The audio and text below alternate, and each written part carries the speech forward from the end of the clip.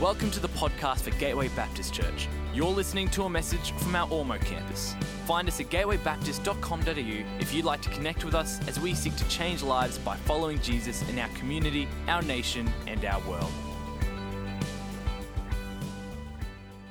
Hey, it's good to be here, and this is the last week, I think, of the Return series, so I get to do that. If I were to tell you that I go to the gym regularly, 4 or 5 times a week actually, you'd have to believe that by faith. It's not always obvious, but I do. But in the time when COVID was closed, and they're open again now, but I kind of set up my own little gym at home, and I want to share with you just a couple of things that are part of my equipment. There they are. They're two. This is a medicine ball. You would know what a medicine ball is. It's sort of really hard rubber, and it's got air in it, and they're all different weights and different sizes, but they all look a bit like that, and you can use them for all. I'm not going to do anything with them, but you can use them for all sorts of things. You can stretch a bit more with them. You can, bounce them around the place. I should have had some music going, but I chose not to. But you can use them to sit up and get a bit more oomph in your sit-ups, all that sort of thing with your medicine ball. And then there's another one that looks like this. This is called a slam ball. Anyone heard of a slam ball?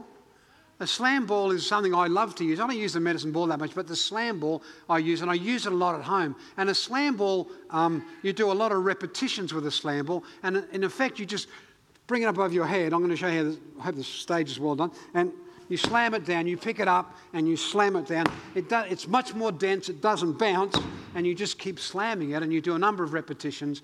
One day I was before COVID, I was going to a conference in Melbourne, and I went to a gym there in the morning. It was about 5:30, got up, went to the gym, and I was due to be at this conference, first thing in the morning. So I went to the gym, and I thought I'll do some repetitions with the slam ball. So I grabbed the slam ball off the rack, went over, and you've got to do it really fast, and I slammed it down and realised it wasn't the slam ball. It was the medicine ball. And it bounced up, bloodied my nose, put a tooth through my lip, and I went to this conference with my lip about 3 times the size it was normal. For me, that was a mistake, a case of mistaken identity. I thought it was a medicine ball, a slam ball, but it was actually a medicine ball. It did me some damage.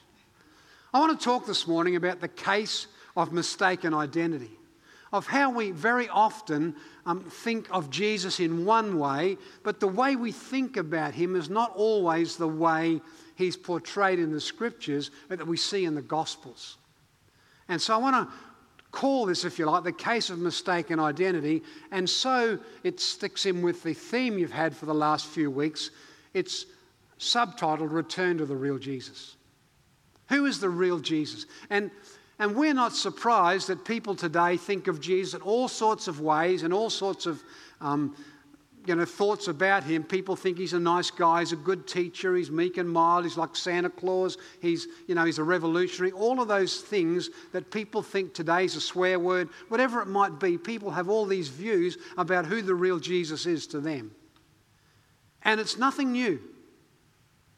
In Jesus' time, when he walked the earth and sauntered around Palestine and Jerusalem and his hometown of Nazareth, it's nothing surprising. There were people in those days who got the wrong idea. So much so that Jesus had to ask a question one day: who do people say that I am?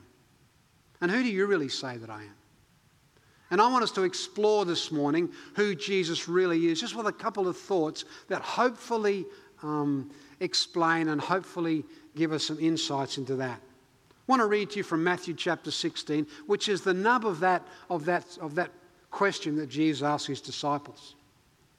Matthew 16, starting at verse 14. When Jesus came to the region of Caesarea Philippi, he asked his disciples, "Who do people say that I am?"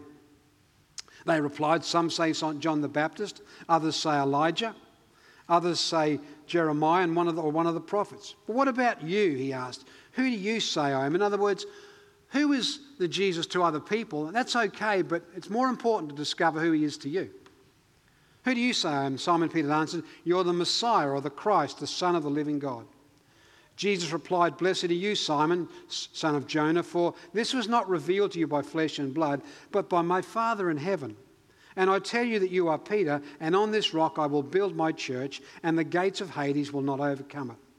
I will give to you the keys of the kingdom of heaven. Whatever you bind on earth will be bound in heaven, and whatever you loose on earth will be loosed on heaven." Then he ordered his disciples not to tell anyone that he was the Messiah. There were a lot of people in Jesus' day who had a case of mistaken identity. Who really is this person? Who is this person, the Son of God, the Son of Man? And we need to understand who he really is. And I want to just suggest 3 things to you today about who the real Jesus is. First thing is, I want to suggest to you that the real Jesus gives you your real identity. He's the one who gives you your real identity. In fact, if you were to read just a little bit of that passage from the Message version, the more modern paraphrase, you'd read it this way: Jesus came back. "God bless you, Simon, son of Jonah. You didn't get that answer out of books or from teachers. My Father in heaven, God himself let you in on this secret of who I really am, and now I'm going to tell you who you really are." Because once you know who he really is, you get to understand who you really are. And he goes on to say, "You're Peter, you're the rock. This is the rock on which I put together my church. A church so expansive with energy that not even the gates of hell will be able to keep it out." You see, when it comes to our identity and who we are, as we go through life, it gets smudged, it gets tainted, it gets contaminated by lots of things that happen around us and lots of people's expectations of us and lots of the tags and lots of the labels people put on us. But what is your real identity? I want to suggest to you that your real identity, biblically, is your soul. It's that part of you, that precious part of you, that essence of you. Your soul's not a thing, it's not an it, it's you. It's you at your deepest part. It's the bit that God created and knew about before anything else. It's the identity you had before you had an identity. It's really important to understand that. Paul says he chose us in him before the creation of the world. You were chosen. God knew about you before the creation of the world. Book of Jeremiah says, "Before I formed you in the womb, I knew you." It's really important to understand that existence precedes conception. Our scientists argue all the time, when does life really start? When does life start? Does it start at conception? Does it start at birth? Does it start somewhere in between? And because of that, all sorts of moral questions get answered, because of the conclusion you might come at. But your existence comes before conception. Before you were formed in the womb, I knew you. You existed to God well before you were conceived. That's your true identity. That's who you are. That's who God has chosen you to be. That's your soul. That's what God has made for you. That's how God knows you. He's created you. The trouble is that during conception and afterwards, when you live in this world, your identity gets kind of tinged and tainted. And you start to get labelled. You start to have tags put on you. We're the most labelled generation that's ever been. We hashtag everything. We are just labelled. While you're still unborn, you are labelled. You're a boy or a girl. You're from a well-to-do family or a not-so-well-to-do family. You get all these labels even before you were born. And then when you're born, boy, it just goes crazy. You're pretty or you're not pretty. You're smart or you're dumb. You're well off or you're not well off. Get a bit older in life, you're intelligent or you're not so intelligent. You're a success or you're a failure. You're married or you're single. We start to build all these tags that become part of a new identity that gets manufactured for us. And so you have this you who is the part of you that God created from the beginning and knew about, which is pure and rich and delightful, which is called your soul. And then you have this other identity which gets manufactured for you by other people and what people think of you and how people see you. And we might call that other identity, for want of a better term, ego, which just simply means I am. It's just a Greek word for I am. So you have this soul and ego, and your soul loves to be nurtured, it loves to be encouraged, it loves to get close to God. Your ego loves to be fed, loves to be boosted, loves to get more labels, more tags on it. That's who we are. That's how it happens. And you have these two identities. And the difficulty is that both of those identities, your soul and your ego, are yourself. They're both yourself. They both are you. And if we're honest with ourselves, we have this tussle in life between those two. You know, do we nurture our soul, that deep, rich part of ourself that God knew from the beginning? Or do we feed our ego with all new tags and new labels and new things? It's why Jesus said one day, very clearly, and just imagine you can just see this on two sides. He called the crowd to him and said, "Whoever wants to be my disciple must deny themselves, take up their cross and follow." In other words, you have to get back to your soul roots. Deny this side and back and follow. For whoever wants to save their life will lose it. If you want this bit, you'll lose this bit. If you want this bit, you'll lose some of this bit. For whoever wants to save their life will lose it. But whoever loses their life for me and my gospel will save it. What good is it for someone to gain the whole world yet forfeit their soul? What good is it to build this bit up and lose this bit? Because that's your true identity. That's your original identity. That's what gives you who you are. Your ego wants to gain. What does it profit to gain the whole world? The soul wants to surrender, be nurtured. And we live in this tussle, which are both ourself. It's important. The soul is the deepest part of you, the God-breathed part of you. It's why you need to nurture your soul, which is your true identity, and not feed your ego. The real Jesus will lead you to the real you. But the more he becomes just an added extra or a bit on the shelf or a bit to the side, and all the time we're doing this over here and building up more tags and more labels and more tainting of the original us, the more difficult it comes to return to the real Jesus. See, to return to the real Jesus is to accept the identity he gives you. And he's given you from the beginning. The real Jesus will give you your real identity. Second thing I want to say, it's always good to let people know it's 3 because you can time it. It's a little bit going through and you pass 1. The real Jesus will lead you to messy people and places. The real Jesus will lead you to messy places, people and places. Jesus seems to prefer the mess of humanity as opposed to the sanitized humanity. He seems to really appeal to and appreciate the mess of humanity rather than the sanitized of humanity. Philip Yancey, in his book, The Jesus I Never Knew, says it this way. I think it's up on the screen. About Jesus' life, we noticed a striking pattern. The more unsavoury the characters, the more at ease they seemed to be around Jesus. The more unsavoury the characters, the more easy and at peace they seem to be around Jesus. When you read the scriptures, that's true. The more religious the characters, the opposite is true. Jesus will lead you to messy people and messy places. What he does. I remember at Bible college many, many years ago, and I was at Bible college studying, and every day we had devotions. One of the students would lead a devotional time every day, 10, 15 minutes at a chapel time. And I remember one day a guy called Phil. Phil was from Tasmania. He was not just a heroin user, he was a heroin dealer. One of the largest in Tasmania before he found Jesus and had faith in Jesus.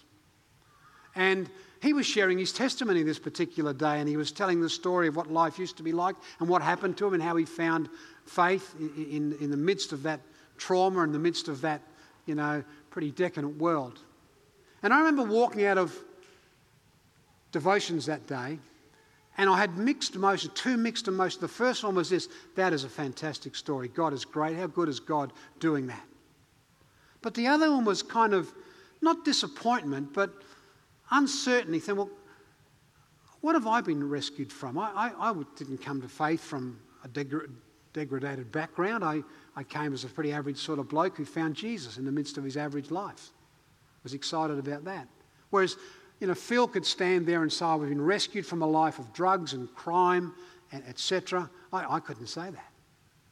So I remember saying to God, the little creek used to run past our college. I remember saying to God, what is it you've rescued me from? I know it's from sin and I know it's from death, and that's enough and that's great. But Phil's got this story and I don't seem to have that same story. And I remember as clearly as I'm standing here, it wasn't an audible voice, but I remember God saying this to me: Tim, I've saved you from respectability. I've saved you from just being respectable, just being sanitised, just having your life all neat and tidy. I'm going to be in it. I'm with you no matter what. And if you want to follow me, you've got to follow me into those messy places, those difficult situations. One day Jesus walked in. He left town. He came from a town called Nazareth, which in his day was about 400 to 500 people in population. And he left around and went, all of a sudden, as his father was using him brilliantly, he went around preaching and teaching around the area. And one day he came back into his town. He went to the synagogue in Nazareth. And he walked into the synagogue, and Jesus was a tradie. He had at least a second generation trade business. His dad was a carpenter. He was a carpenter. He's probably built dining room tables for the people in that synagogue. I don't know. He might have quoted on their renovations. I don't know. He was a tradie. But somehow he's gained mystery and he's gained, a new life that has seen him be God's man, Son of God, Son of man. And so they revere him a little bit when he comes back into the synagogue, and they ask him to read from their Bible, which was just a scroll of Isaiah. Could have read from anywhere, could have chosen any passage, didn't tell him where to read from. So he reads and he picks out what we know as 2 verses. There weren't 2 verses to him. There was no numbers in the Bible in those days, no scrolls, just a scroll. And he reads those words you know very well. The Spirit of the Lord is on me because he's anointed me to bring good news to the poor. Messy. He sent me to proclaim freedom for the prisoners. Messy. Recovery of sight for the blind, not just physically blind, but spiritually blind. To set the oppressed free, to proclaim the year of the Lord's favour. That's his job. Closed the scroll up and gave it back. And he stood up and said, today this scripture has been fulfilled in your hearing. In other words, if you want to know what I'm about now, people who know me very well, if you want to know what I'm about now, it's about that. It's about good news for the mess. It's about freedom for the captives and the prisoners. And by implication, if you're going to follow me, you'd better be about the same things. You're going to follow me, you better be about the mess and about the unsanitised. And so from then on, Jesus went, and there were hungry people and he fed them. There were demonised people and he released them. There were chronically ill, paralysed people and he saved them and healed them. He wasn't afraid of the big issues of his day. He wasn't afraid of some of these. He dealt with corruption.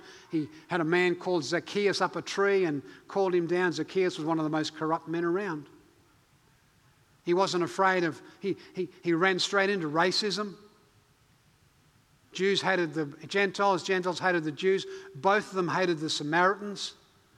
And he told the story of a great Samaritan who was the hero of the story above a priest and a Levite.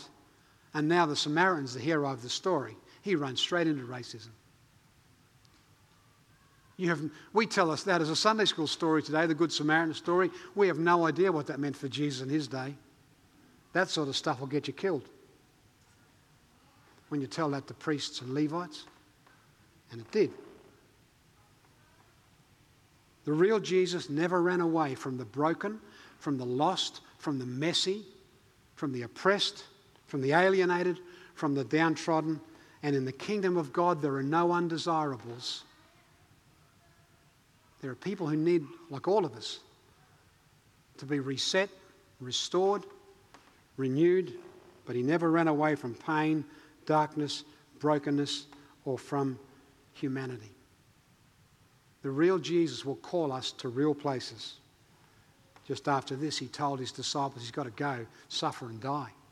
He never avoided that. He never avoided the reality and the mess of life.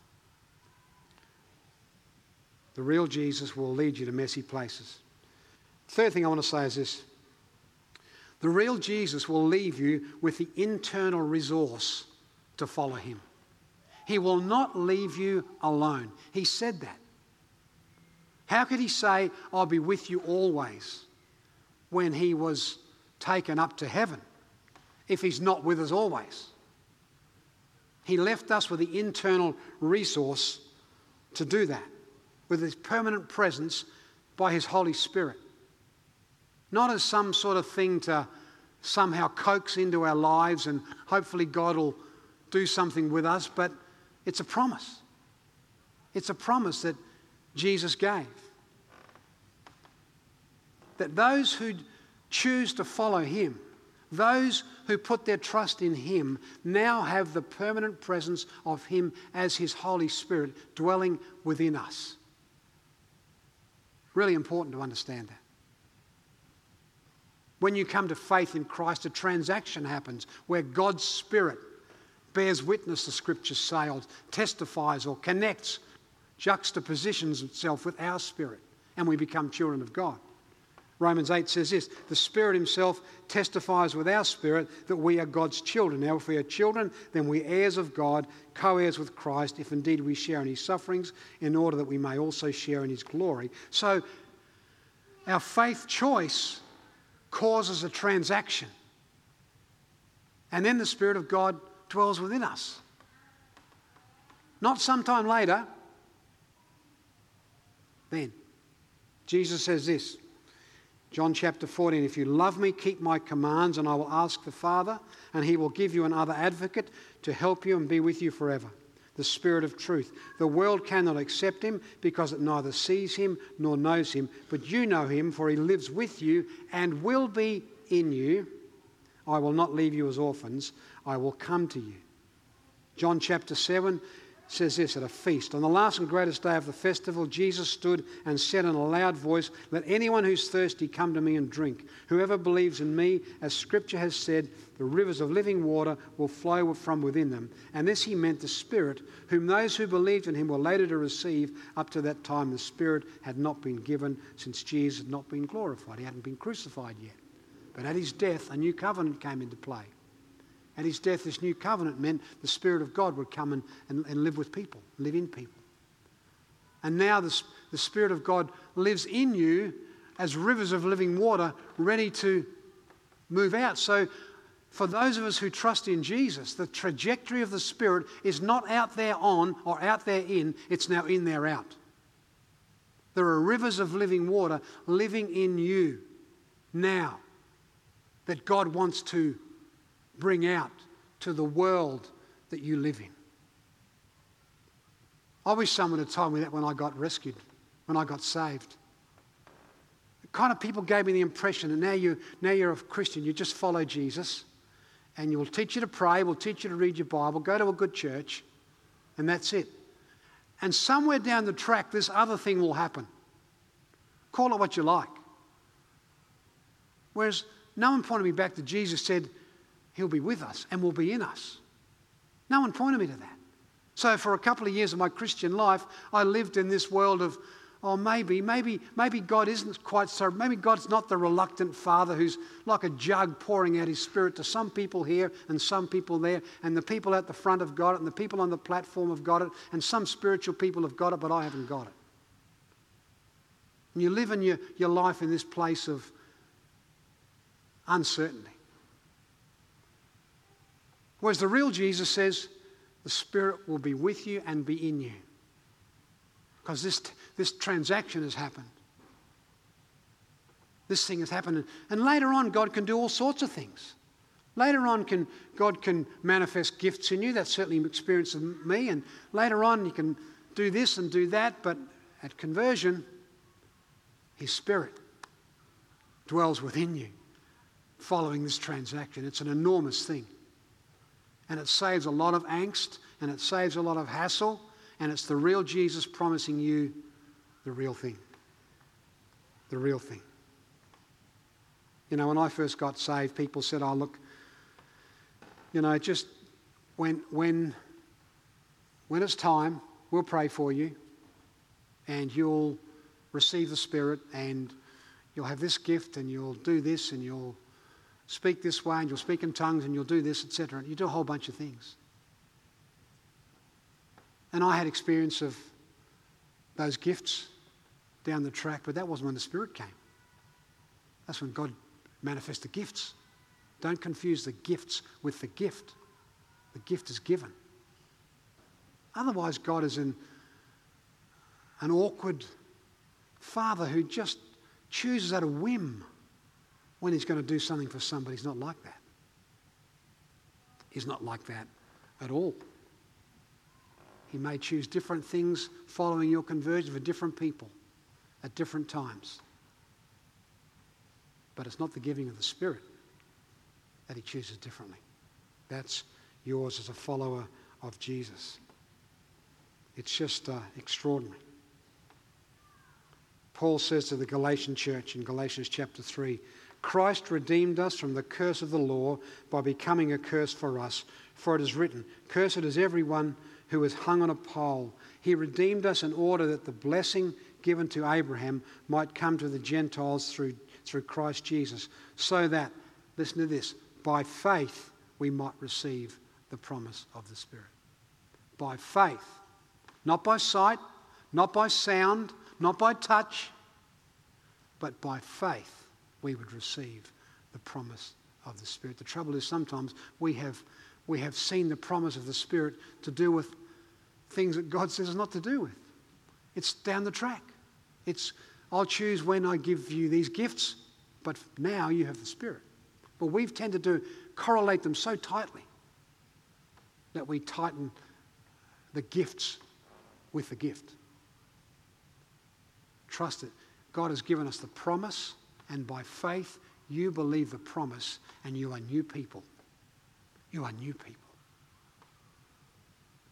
And it disturbs me sometimes that perhaps the amount of people who've never been expressly encouraged to live by the Spirit. It's not some weird, wonderful thing. It's not some freaky sentence.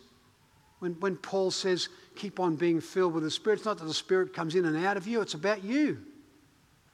He speaks it to people. Keep on leaving your life open so that you can be filled by the Spirit who lives in you. It's not about keep on being filled as the Spirit goes in and out and goes in and out, goes in and out. That's crazy.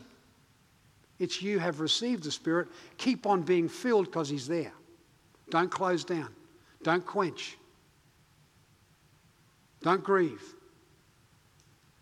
Be open. There's rivers of living water living in you as a follower of Jesus. Waiting to come out at all, whether it be in church and at worship. You know, sometimes I think at worship we feel like we've got to coax the Spirit down from somewhere. No. We've got to bring the Spirit out from somewhere. You and me. Generosity. Mission. It's all about the Spirit who's within us. The real Jesus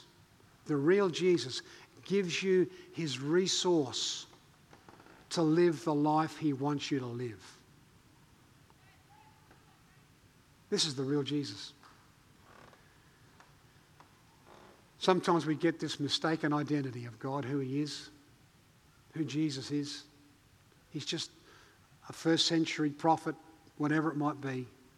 And somewhere down the track we've met Him and we've accepted Him, but somewhere down the track I'll discover His spiritual life. No, you have it if you followed Him. And you know that the real Jesus will give you your real identity. You don't have to worry about just defining. Don't be defined by what you do or what people say about you. Be defined by the God who knew you before the creation of the world and before you're in your mother's womb knew you. Be defined by that. See the real Jesus who will take you to messy places, to awkward places, to unsanitized places, to places that aren't just neatly tied in a bow. And see the real Jesus. Return to the real Jesus who gives you his real self living inside you to empower you for living in life and mission and faith and trust. It's a promise. I want to encourage you to return to the real Jesus. To wrap up our series saying, return. I'm going to pray, and I just recognise that sometimes we do in this world we live in get messed around a little bit, get tinged and tainted with names and identities that people give us, and we get mixed up. And sometimes it's good in our own lives just to simply say, Jesus, I return to you. You're the real Jesus. You give me my life. You give me my identity. You give me my mission. You give me your power to live within us. Let me read just one more scripture and I'm going to pray. In Ephesians chapter 3 at the end it says, we love the scripture, we read it all the time, we quote it all the time. Now to him who's able to do immeasurably more than all we ask or imagine. We love that bit and we often stop it there. According to his power that is at work within us. Not according to his power that's at work out there, but according to his power that's at work within us. To him be glory in the church and in Christ Jesus through all generations. Let's return to the real Jesus. I'm going to pray. These guys are going to play behind me. And I just want to say this. If today, no big deal, but if today you want to say in your own special way, your own way in your own life, hey, I want to return to the real Jesus. I've got it messed up. I've got it mixed up. My identity's kind of in all sorts of things. My identity's doing a whole bunch of things. I don't believe I've got his power within me. I don't like messy people, whatever it might be. If today you want to say, I want to return to the real Jesus, I want you to stand where you are. And just as I pray, I'm not going to call anyone's name out or ask anyone to come down the front or pray individually for people. But if you just want to say, today, I need to return to the real Jesus, would you just stand right now? Just now, and I'm going to pray for you. Just a few seconds and then I'll pray.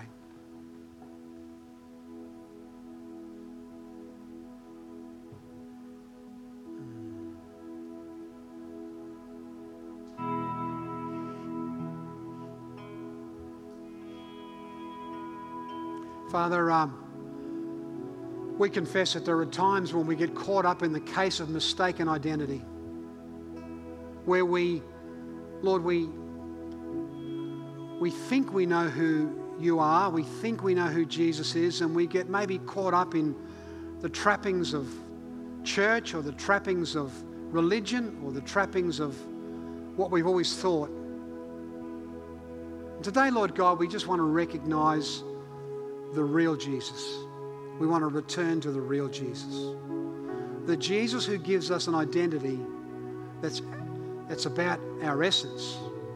The Jesus who knew us before the creation of the world. The Jesus who knew us before we were in our mother's womb. Father, we want to again thank you for the real Jesus who lived his life in messy places and unsanitized places and caused grief and difficulty and heartache to people. Sometimes because of his faithfulness to you. And spoke in the midst of darkness and brought hope in the midst of despair. And Father, we want to return today and recognise you're the God who gives hope and power and presence. You presence yourself with us by your Holy Spirit. Father, we want to thank you for that, and we would pray that today we might just return to the real Jesus. Be refreshed, renewed, simplified maybe in our faith. And it will trust you in Jesus' name. Amen. We hope you've been blessed by this message. We are a growing family and we'd love to see you at one of our Sunday services because everyone who comes through our doors is welcome. You can can find out more about our community and locations at gatewaybaptist.com.au.